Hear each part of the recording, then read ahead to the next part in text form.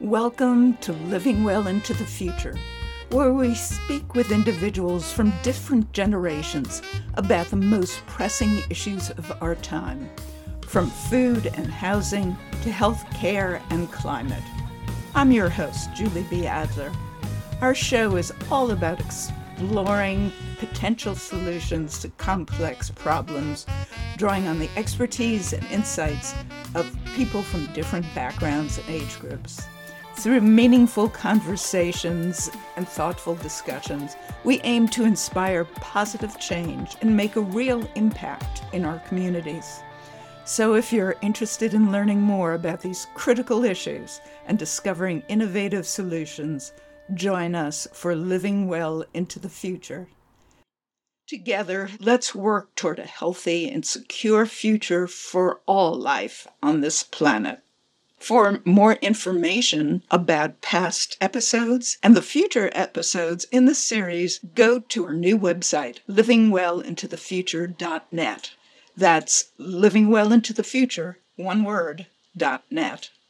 You can find our previous episodes on WTBRFM.com and wherever you get your podcasts. In this series of episodes, we're going to consider water from the standpoint of availability, sustainability, and resilience. You will meet a diverse array of guests who focus on water from different perspectives. Our purpose in presenting them to you is to stimulate your discussions and actions, as always.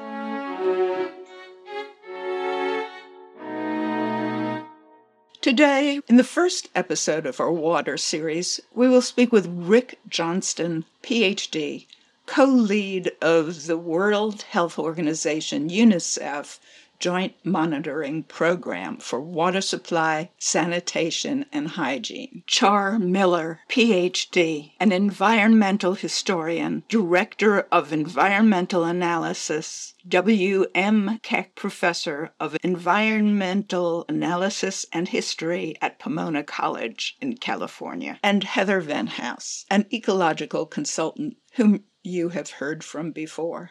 Now let's turn to Rick Johnston, co-lead of the WHO UNICEF Joint Monitoring Program for water supply, sanitation, and hygiene. After hearing his lecture as distinguished alumnus at University of North Carolina, Gillings School of Global Public Health, I spoke with him in Geneva, Switzerland via Zoom. Welcome, Rick. Nice to speak with you. Can you describe the work that you're doing now? Yeah, we call it a Joint Monitoring Program, so that's the JMP, and it's co-run between the World Health Organization and UNICEF, and it tracks water, sanitation, and hygiene for every country in the world, looking at different settings. Most of the work they do is looking at what kind of water and sanitation and hygiene services people have in their homes, but we also collect data on settings like schools and healthcare facilities. And so this kind of monitoring work draws on all kinds of different national data sources. Both the WHO and UNICEF are organizations of the UN. How does the data that you collect support the UN statement of goals and targets? All of the countries in the world meet regularly at the UN General Assembly. Back in 2015, you could say all the countries in the world agreed on a set of Sustainable Development Goals, or SDGs. And they put 17 goals out there that all countries should attempt to make progress towards between then, 2015, and 2030. And these goals cover all kinds of things: social, economic, environmental. Within each goal, there are a number of targets. So there's one goal, it's goal 6, that's about water and sanitation, and that has 12 different targets within it. And then each target might have 1 or 2 or sometimes even 3 indicators, which are the things that you measure to see how progress is going towards those targets. So back in 2015, the countries set these targets, including the ones about drinking water and sanitation, and then different, usually UN agencies, but not always, are tasked with tracking them and monitoring them and finding these sources of data and telling the world what kind of progress is being made. You've been with the World Health Organization for almost 10 years now. Are you still on your first set of goals? I joined in 2013, but I had been doing some work with WHO even from 2010 onward. At that time, there was a set of global goals set by the UN member states called the Millennium Development Goals. They started in 2000 and they ran till 2015. So it was an interesting time because there was a lot of debate about what should replace these Millennium Development Goals. Those were much more limited in scope. There were only 18 targets, and we ended up with 169 targets for the Sustainable Development Goals. Member states, countries wanted to have more ambitious goals, targets, and indicators to cover more things that weren't covered in that last round of Millennium Development Goals. So it was very exciting to be part of that and to help design the new indicators that would be used to track these new targets.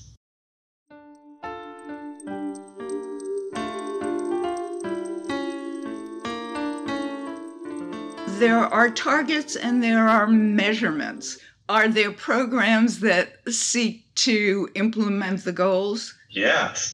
So a lot of programming in developing countries and also in countries that provide development assistance is aligned with the framework of the Sustainable Development Goals. So countries will often set their national targets that are using the same language, sometimes the same indicators of the Sustainable Development Goals.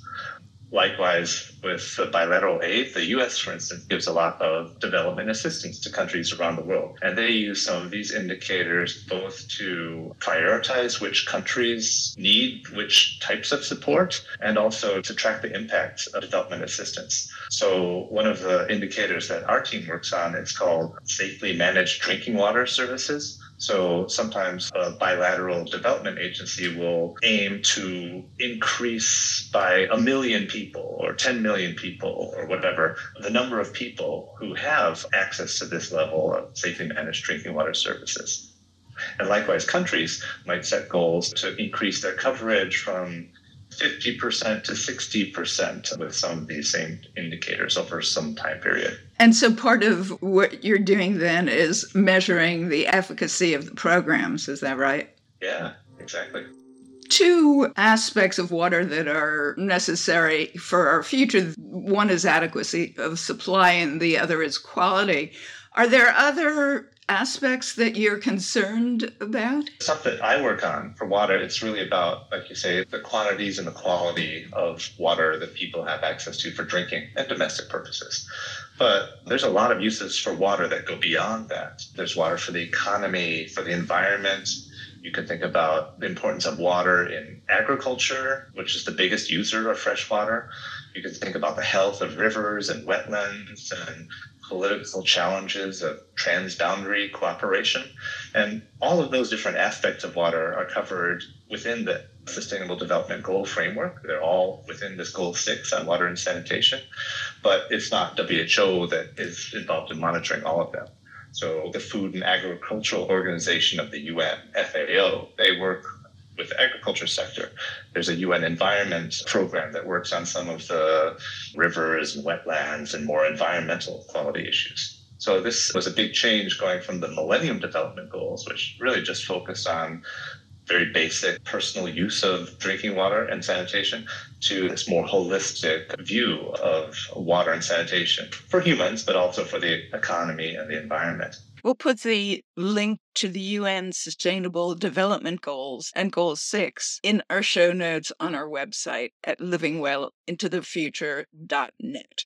So when you travel around to different countries, is that to interact with the government or the policymaker? Yeah, exactly. Often I'll travel to a regional meeting. So for instance, next week I'm going to Senegal with a meeting of Western African countries who are planning household surveys over the next year or two to share latest good practices in collecting data on water sanitation and hygiene in household surveys.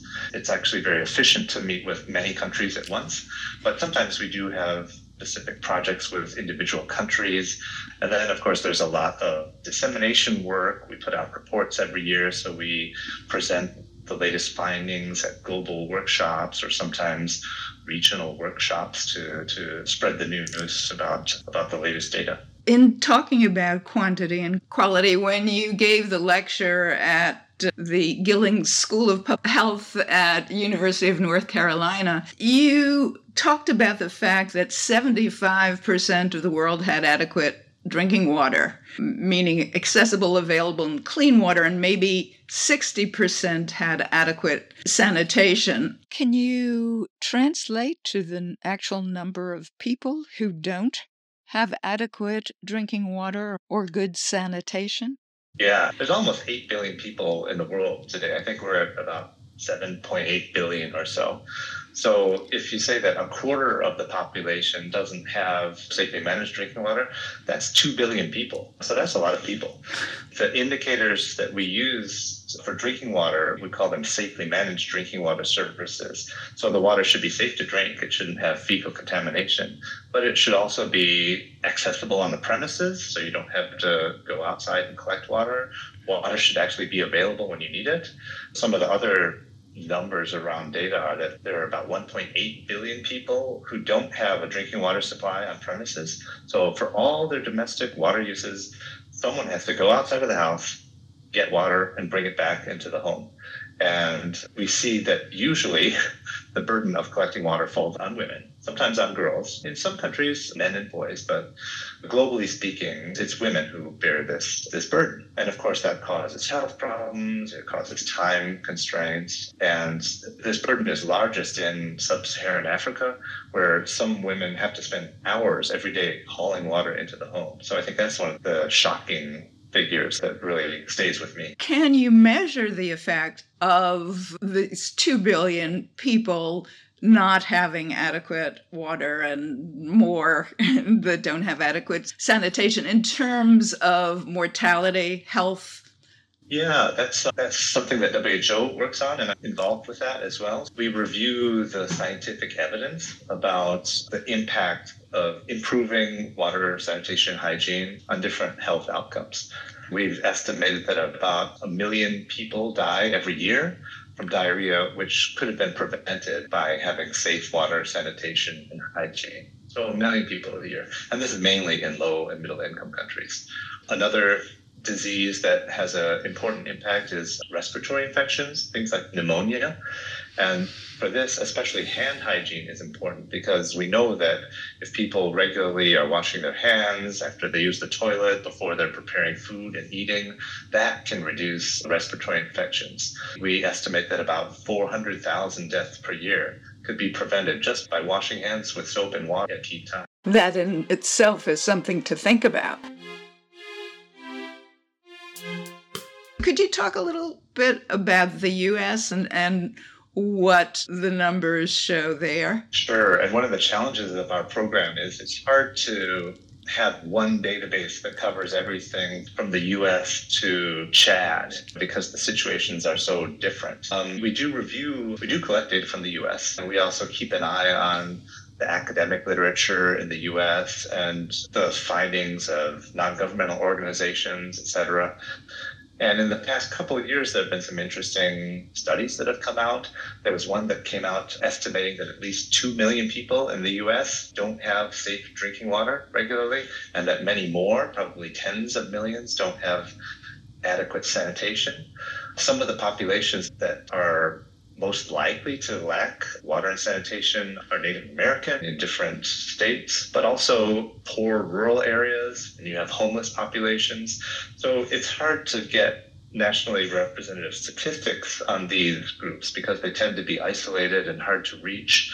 If there's 2 million people without safe water in the U.S., that's still less than 1% of the population, and a standard survey might not pick that up. But there are also some areas that have quite well-known problems with sanitation. There's a region in Alabama called Lowndes County where it's a rural area, so they don't have the density to have sewer coverage. But it also has a difficult geology. The soil is really clayey, so it's hard to build standard septic tanks and things like that, because what you would want is for the wastewater to soak into the soil and be treated that way. And it just can't work with that kind of clay soil. The public health services in Alabama have recognized that more than half of the population in their county doesn't have efficient sanitation. That's led to health problems. We've seen hookworm, which you think of as a disease of the poor, of the low and middle income countries. Hookworm is prevalent in this part of the country. But there's some good news about this. Just very recently, the Biden administration has created a White House Office of Environmental Justice, and that's in part driven by this story in Alabama. And the county has gotten over $11 million through the American Rescue Plan Act that just passed recently. So they're going to be able to improve sanitation, at least in this county. But that's one example. And there's so many small rural areas, Native American reservations, areas that really struggle with these basic services that I think we're still going to have problems for some time in the U.S. context. You have said that monitoring influences behavior, and I think that was in many contexts, but one was how governments approach the water, sanitation, and hygiene in their countries. So could you talk about that a bit? Sure, and I think the targets and the indicators that are used to measure the targets influence programming. So if we look back to the Millennium Development Goals, there were targets around what we call improved water and sanitation technologies. So like basic engineering around water and sanitation without focus on, is the water from hand pumps or those basic sources, is it safe to drink?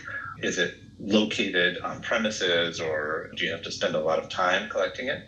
Now with these new sustainable development goal indicators that do get more into the quality of service, you can definitely see that governments, that UN agencies, that NGOs are changing their programming approaches to focus on these new service levels that are expressed with the indicators. Were the effects of increasing climate extremes considered in the 2015 Sustainable Development Goals? One of the Sustainable Development Goals is around climate, but within the water goal, there's nothing explicit around the impacts of climate on water and sanitation. Do you think the issues such as availability of water and climate migration either might be seen in or addressed in some way? We definitely see that climate change is already impacting water and sanitation services, more floods. You also see more drought, impacts on water quality with salinization. You see more intense rainfall events, which leads to more runoff and less storage. So there's all kinds of ways in which peoples are already being negatively impacted because of climate change. And that's just like personal drinking water. The impacts on agriculture are huge, where farmers don't know when the rains are going to come anymore. They're coming at the wrong times. They're coming with the wrong intensities. One thing we're struggling with is how to recognize and account for these impacts of climate change in the Sustainable Development Goals that we track. So we're trying to come up with ways to quantify the impact of climate change on water and sanitation services. We're also saying that countries are increasingly concerned about this, and so are development agencies and donors. So they're trying to orient their programming around making sure that whatever water and sanitation investments are made, that they're climate resilient. That's a kind of buzzword right now. If you're having a water plant, it should be a climate resilient water plant. But there's still no universal understanding of what that means. There's a real wide range of things you can do to try to make services more resilient. And it's hard to compare them all together and to see how well they're actually working. Because the other thing about climate resilience is you don't really know how resilient your water and sanitation system is until it receives a shock, like a drought or a flood or something. And then you can see how well did we make it through that shock. You had mentioned that there's a human rights aspect of water availability. Can you explain what you mean by that? Sure. This links back to the United Nations. And back in 2010, the United Nations, which is all the member states in the world, it's not the agencies, it's the countries. The countries recognized a human right to water, and they recognized what that meant. And there's some language around that. It means that people, everyone, everywhere should have access to sufficient, safe, acceptable, physically accessible, and affordable water. So each of those different words there, you can think about, okay, safe, what does that mean? What does accessible mean? And can we measure those things? Can we program towards those things? And that happened in 2010. So it was actually very good timing because it influenced this whole transition into developing the new set of sustainable development goals. So a lot of those concepts made their way into the indicators. Like we have water safety, but we have physical accessibility also, where we're saying that the water supply should be located in the home or the yard so that people don't have to collect water. It should also be affordable. That's a really hard one because it's very hard to measure. So we don't have good data on affordability for a global indicator, but it still has influenced how countries, how development partners are programming to make sure that when sanitation services are available, that they're available at a reasonable and affordable cost. How is progress made toward the goals? Every country has its own sector that has sector development plans and targets around water and sanitation and hygiene. There's a tremendous amount of money that's coming from people and from governments. Development assistance is an important addition to that, and sometimes it can allow governments to explore new things or to reach populations that they couldn't just with national resources. But it's not the biggest source of funding for sure.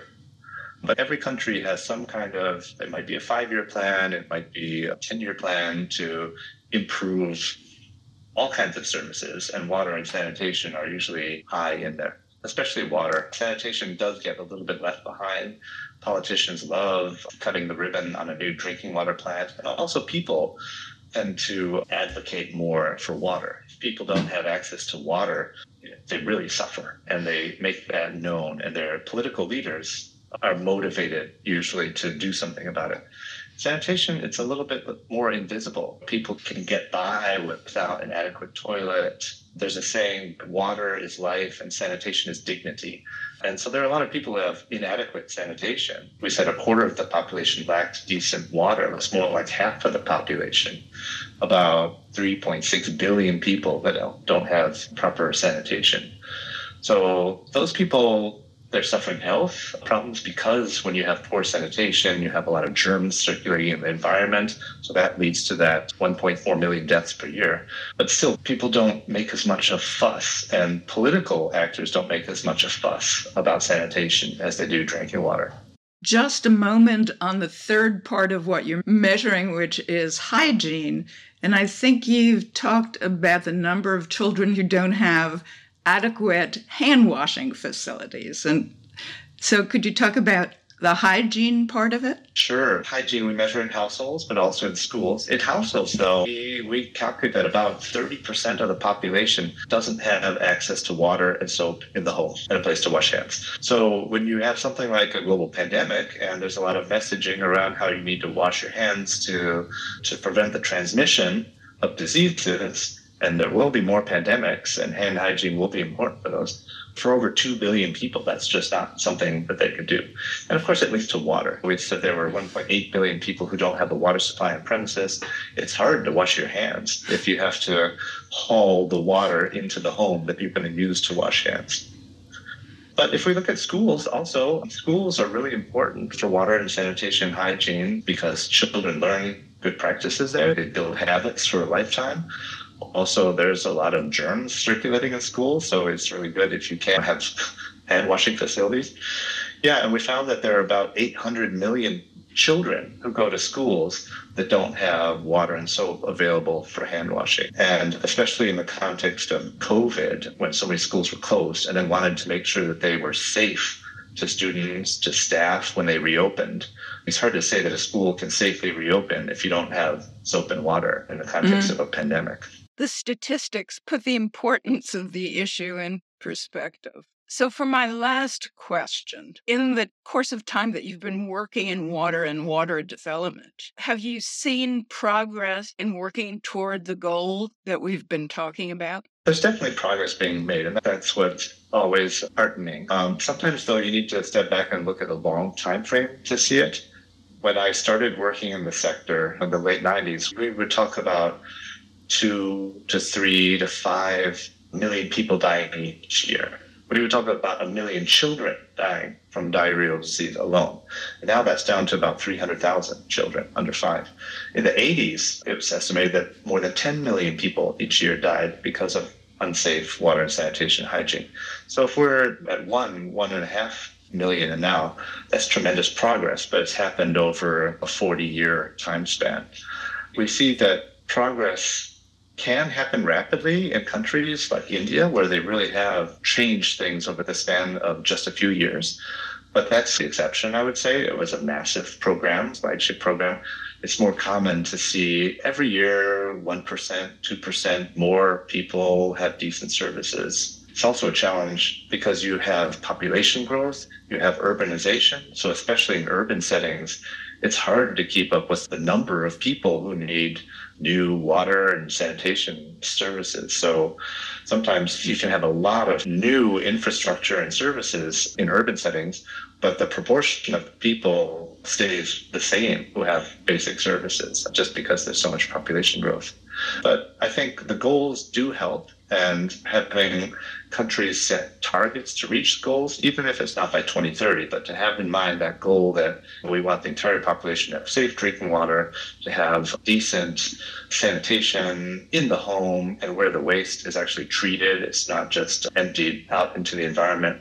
I think that does lead to long-term improvements in people's lives and in the health of the populations. Thank you, Rick Johnston, for speaking with me. I very much appreciate your time. Before I let you go, is there something that I haven't asked you that I should have asked you? No, thanks. I'm glad you asked about the U.S. context, because a lot of times people think this is just a problem of poor people in other countries, but there are a lot of challenges in the U.S. So I think if people are concerned about poor water, sanitation, hygiene, there's work to be done here at home as well in the U.S. And it's heartening to see, at least in the example of Loudoun County, some change is going to happen. And I hope that through activism, through pushing for environmental justice, through bringing pressure on political leaders, we can make sure everyone, at least in the U.S., has access to a decent standard of living, including water, sanitation, hygiene. And the flip side of that is to make sure that the U.S. continues to support work overseas. And that's where I think the U.S. has been quite consistent and strong. There's legislation that binds Congress to make sure that they continue supporting overseas countries. And that can be hard to sustain when the economy's tight. People say, why do we need to spend money on overseas issues? But it really does make a difference. Keep up the pressure for our elected representatives to maintain overseas assistance. Thanks again.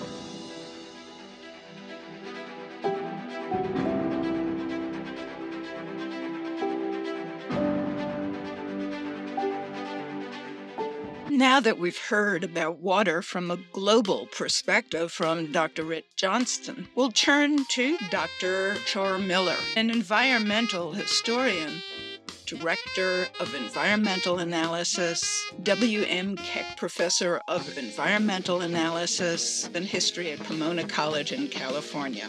Here he is. Everybody recognizes that the systems that we created are dependent upon weather patterns that no longer exist. That is true for the Quabbin Reservoir that feeds parts of Massachusetts and the Croydon Dam and other reservoirs that serve New York City, the Delaware River that is crucial to New York City and Philadelphia, places in between for their drinking water.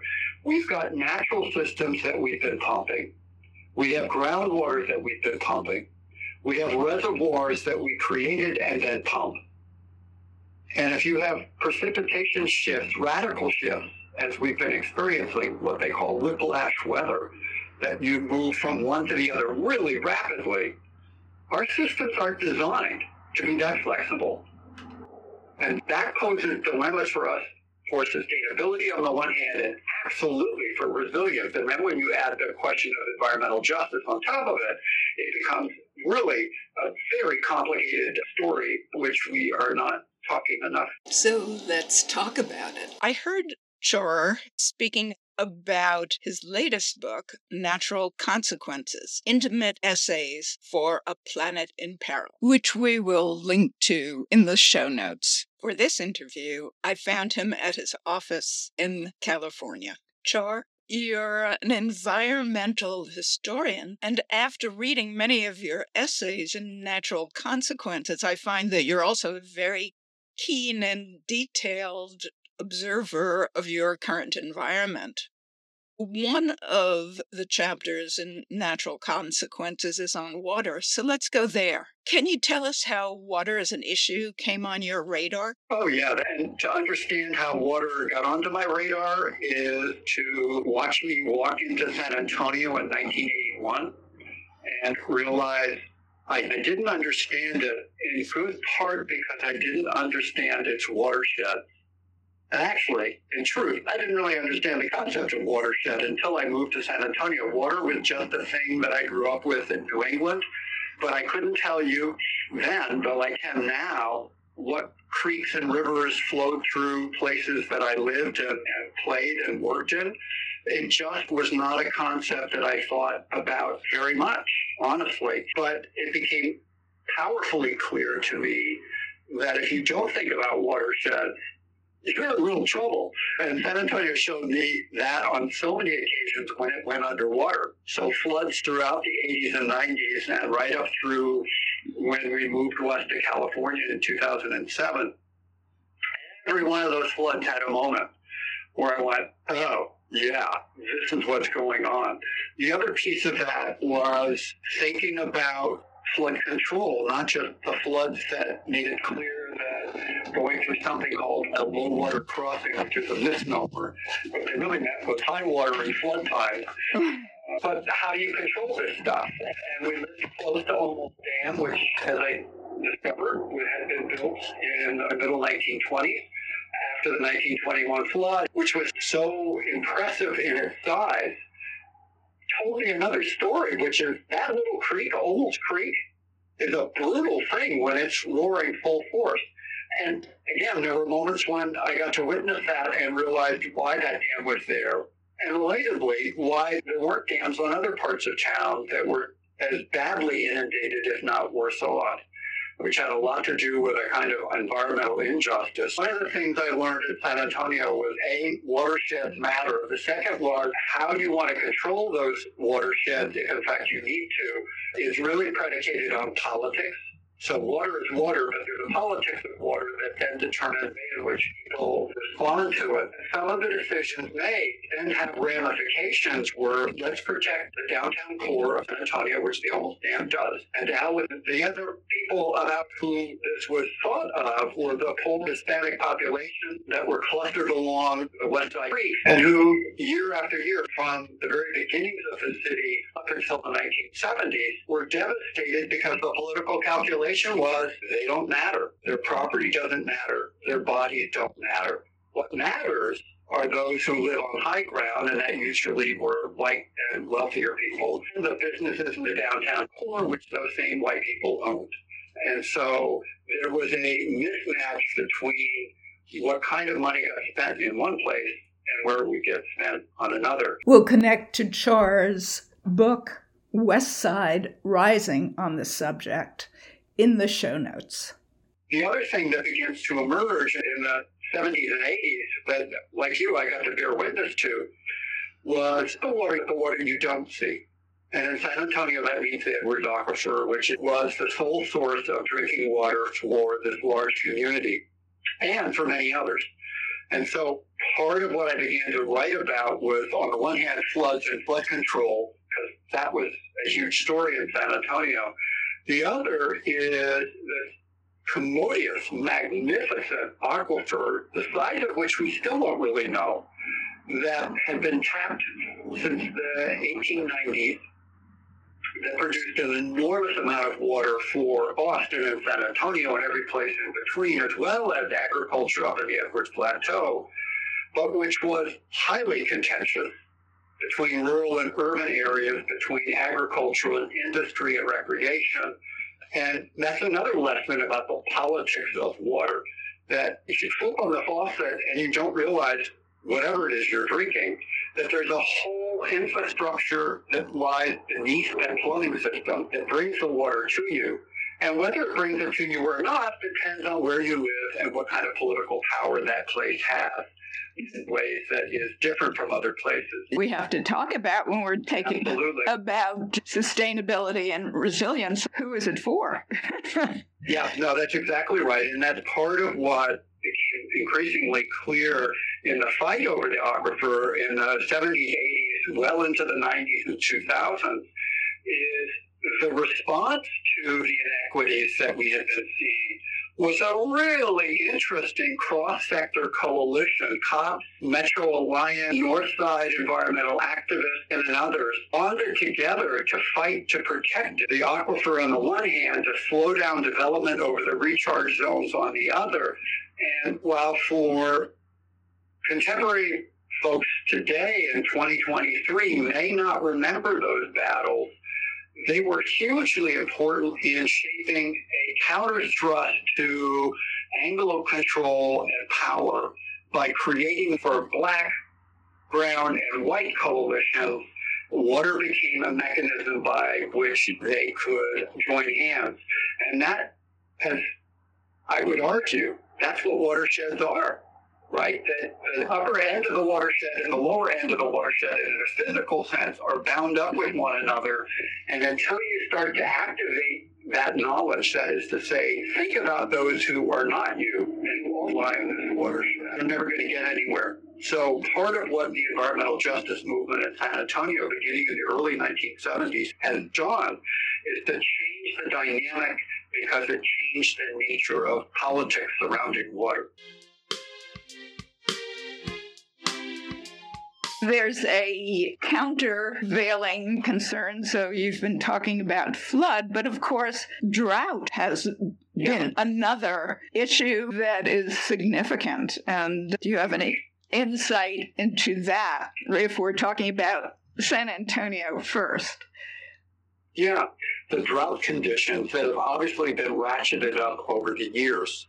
And so when San Antonio is in a dry period, and collectively the southwest of the United States, from Los Angeles to roughly El Paso, maybe San Antonio, has been drying out fairly regularly since the 1980s. We get big storms. That's not the issue. The issue is what's the long-term pattern. And because drought is, let's call it enduring, it also is crucial to keep one other factor in mind, which is San Antonio is now over 2 million people. When I arrived in 1981, it was about 750,000 people. It was about 100,000 people at the beginning of the 20th century. So drought at one time is not the same thing as drought at another. When you've got 2 million bodies that need water, you're stretching the resource even more than you could have imagined when you were 750,000, let alone 100,000. That's equally true in Phoenix and Tucson. It's equally true in El Paso. Anything along I-10, if you just think about the I-10 corridor from San Antonio west to Los Angeles, those cities, which have blossomed in size, are also some of the most vulnerable places in terms of the swings between drought and deluge. And when we're in a drought, we've got a problem collectively about how we manage ourselves. If you look at the forecasts for the effect of the climate changes on the Northeast, we've been complacent in the water that we've had for all of the time I've been alive anyway. But those same extremes, the floods and the drought, are going to be more protracted and more obvious in the northern part of the country as well. So to get to one of your sort of pivotal points, the world that we live in was created by people for whom these radical swings in temperature and moisture, drought and deluge, were much less obvious. And so they set up systems of distributing water that were predicated on the world they knew then. But we don't live then. We live now. And the now we live in operates in a very different way. And yet we have systems that are not designed to be flexible. They're rather brittle. So let me give a couple examples from the West, which I know is also true for many places in the East.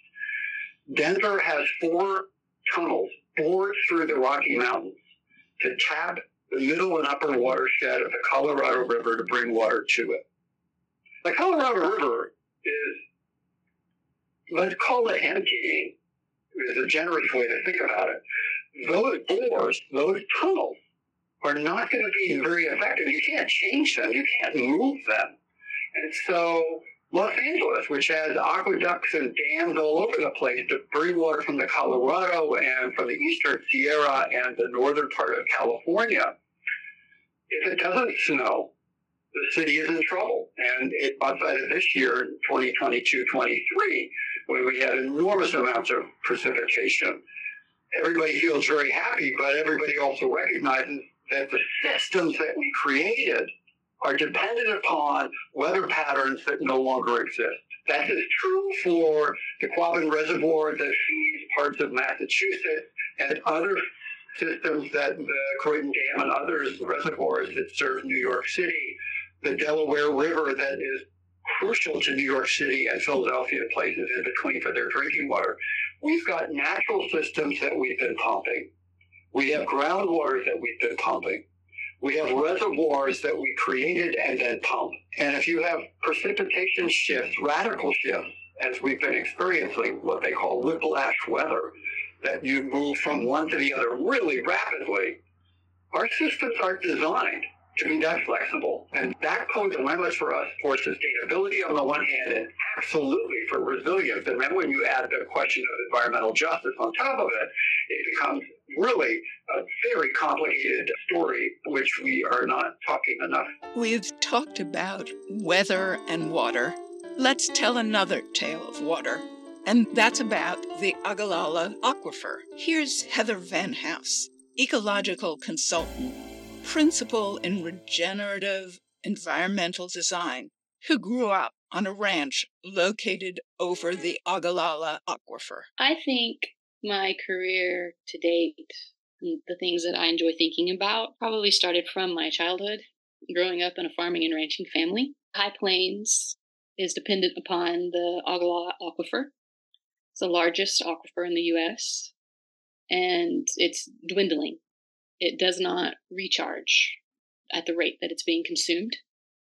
And so there were some booming decades in there where the resource wasn't completely understood and agriculture in the High Plains really soared. That has now passed because of the depletion or the depleting levels of the aquifer. And it left behind a farming framework that allowed me to really understand the competition and the tug of war that takes place between economics and natural systems. And just like the grain elevators that are no longer in operation, a natural question for a child is, what is that? Why is it so big? Why don't we use it anymore? And then having explained to me what I just explained to you, why the land isn't as productive anymore, because they don't have as much irrigation because the aquifer levels have gone down and it cannot recharge at the same rate.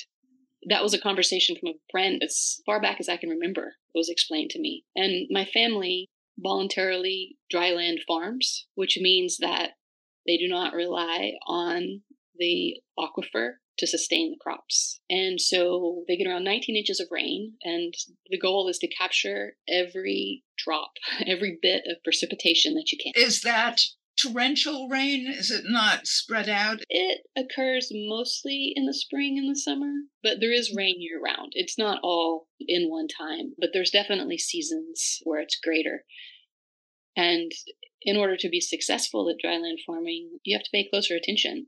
You have to think about the soils. You have to think about how you manage the land to capture the water. You have to think about the crops that you use, about the cattle in the system that you use to manage it, all of that. And I was really just blessed to grow up in that area and with family that would talk to me and take me to work with them and to explain to me what I was seeing. Now that you've heard Heather's observations, let's go back to Char Miller and tap into the study of the Ogallala Aquifer. He was co-author of Ogallala, Water for a Dry Land, published in 2018. We'll provide a link to the title in our show notes. Could you tell us about that aquifer?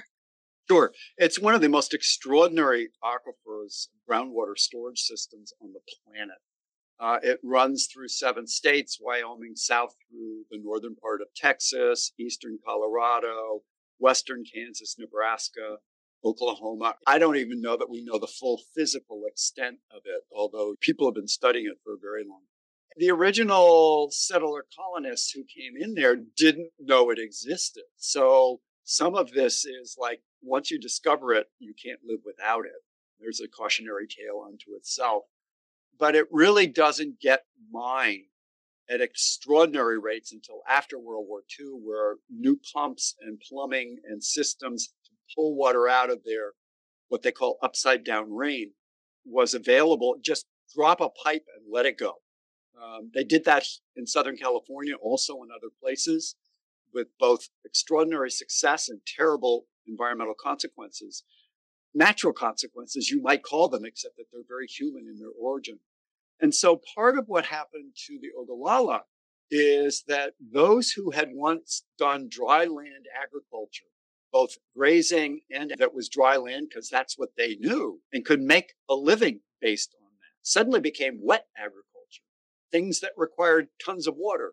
They start doing consolidated animal feedlots, which literally build hogs and cattle and the like based on free-flowing water and other kinds of resources that have fundamentally changed that landscape such that there are parts of it you can no longer tap, a bad sign. It gets worse when you realize that unlike the Edwards Aquifer in San Antonio, in the sort of Edwards Plateau, this one doesn't recharge. Or rather, it recharges really slowly. If you turned off every spigot, every faucet, every center pivot, everything, it would take 6,000 years for it to return, which is basically game over. So I think the regenerative agriculture that you're talking about is predicated, at least in part, on going back to the late 19th century, early 20th century, and doing dry land agriculture of one form or another, ranching and the like. Because that's a grassland. That's what it's built to do. And regenerate the indigenous plant systems that made it possible, get rid of plows and all of those other things. That's a hard thing to imagine because the Ogallala is one of the major sources of food for the world, not just the United States. It and the Central Valley of California are the 2 most productive areas in North America. And yet, they're also the places that are under greatest watch for overmining, destroying groundwater supplies, not just the water, but the very systems, the physical structures, the geology on which those systems are based. So we got a lot of good stuff coming off of free water, and now we're paying the cost for that sort of rampaging economy. I think when we've talked previously about the fact that there isn't a national will, but every place and every site and every geography and geology is unique. So where do the solutions, or can the solutions, come from? Yeah, so the philosophical position, political position, and I play with this and use natural consequences, the book, as a way to open up the story, is that a lot of the decisions that we're talking about will, in fact, ultimately be local in derivation, or at least in origin. You can build outwards from there in coalitions, thinking about their relationships with other communities and develop this different model by which we can make political change. It's really hard at the state capitol level. It's really hard at Congress's level, at the congressional level. But one of the things you start to imagine is reaching out on issues that you share with other people in other communities to figure out what their best practices are, adapt and transport those ideas into your own place. If you think about the upper part of a watershed and the lower part of that watershed and everything in between is sharing a physical system.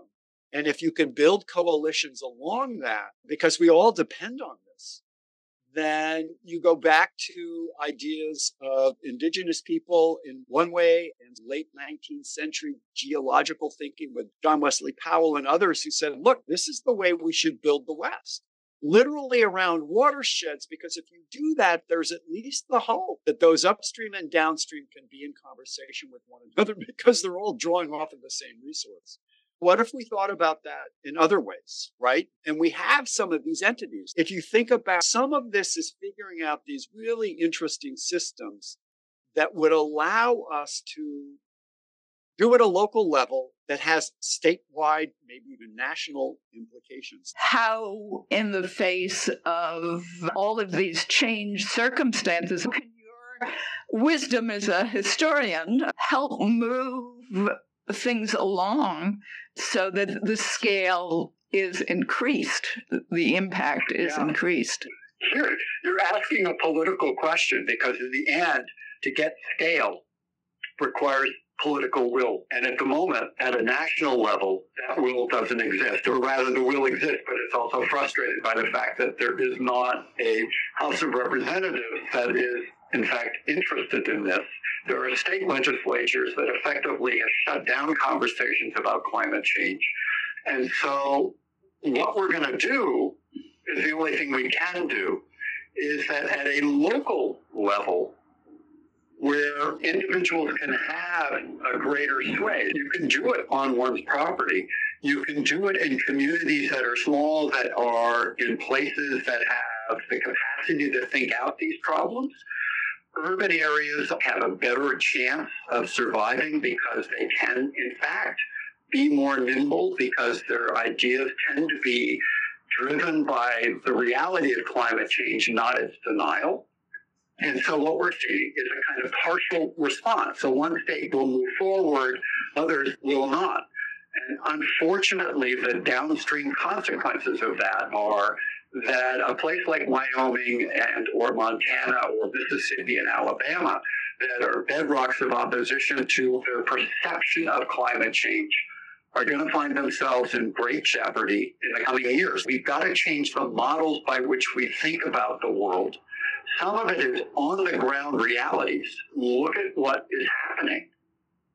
The fires that are burning and the smoke that is moving from Canada into the United States and well beyond tells us how globally connected we are. We inhale in one place the air that a fire has burned in another place. And we've got to see it has nothing to do with national boundaries. It has everything to do with the fact that we live on a particular planet that operates in the way that it does. You know, it was a dust storm from the 1930s that reached Washington, D.C. and turned it dark, that really accelerated a lot of the soil conservation movement's agenda forward, that said, you know what, we've got to deal with the Dust Bowl.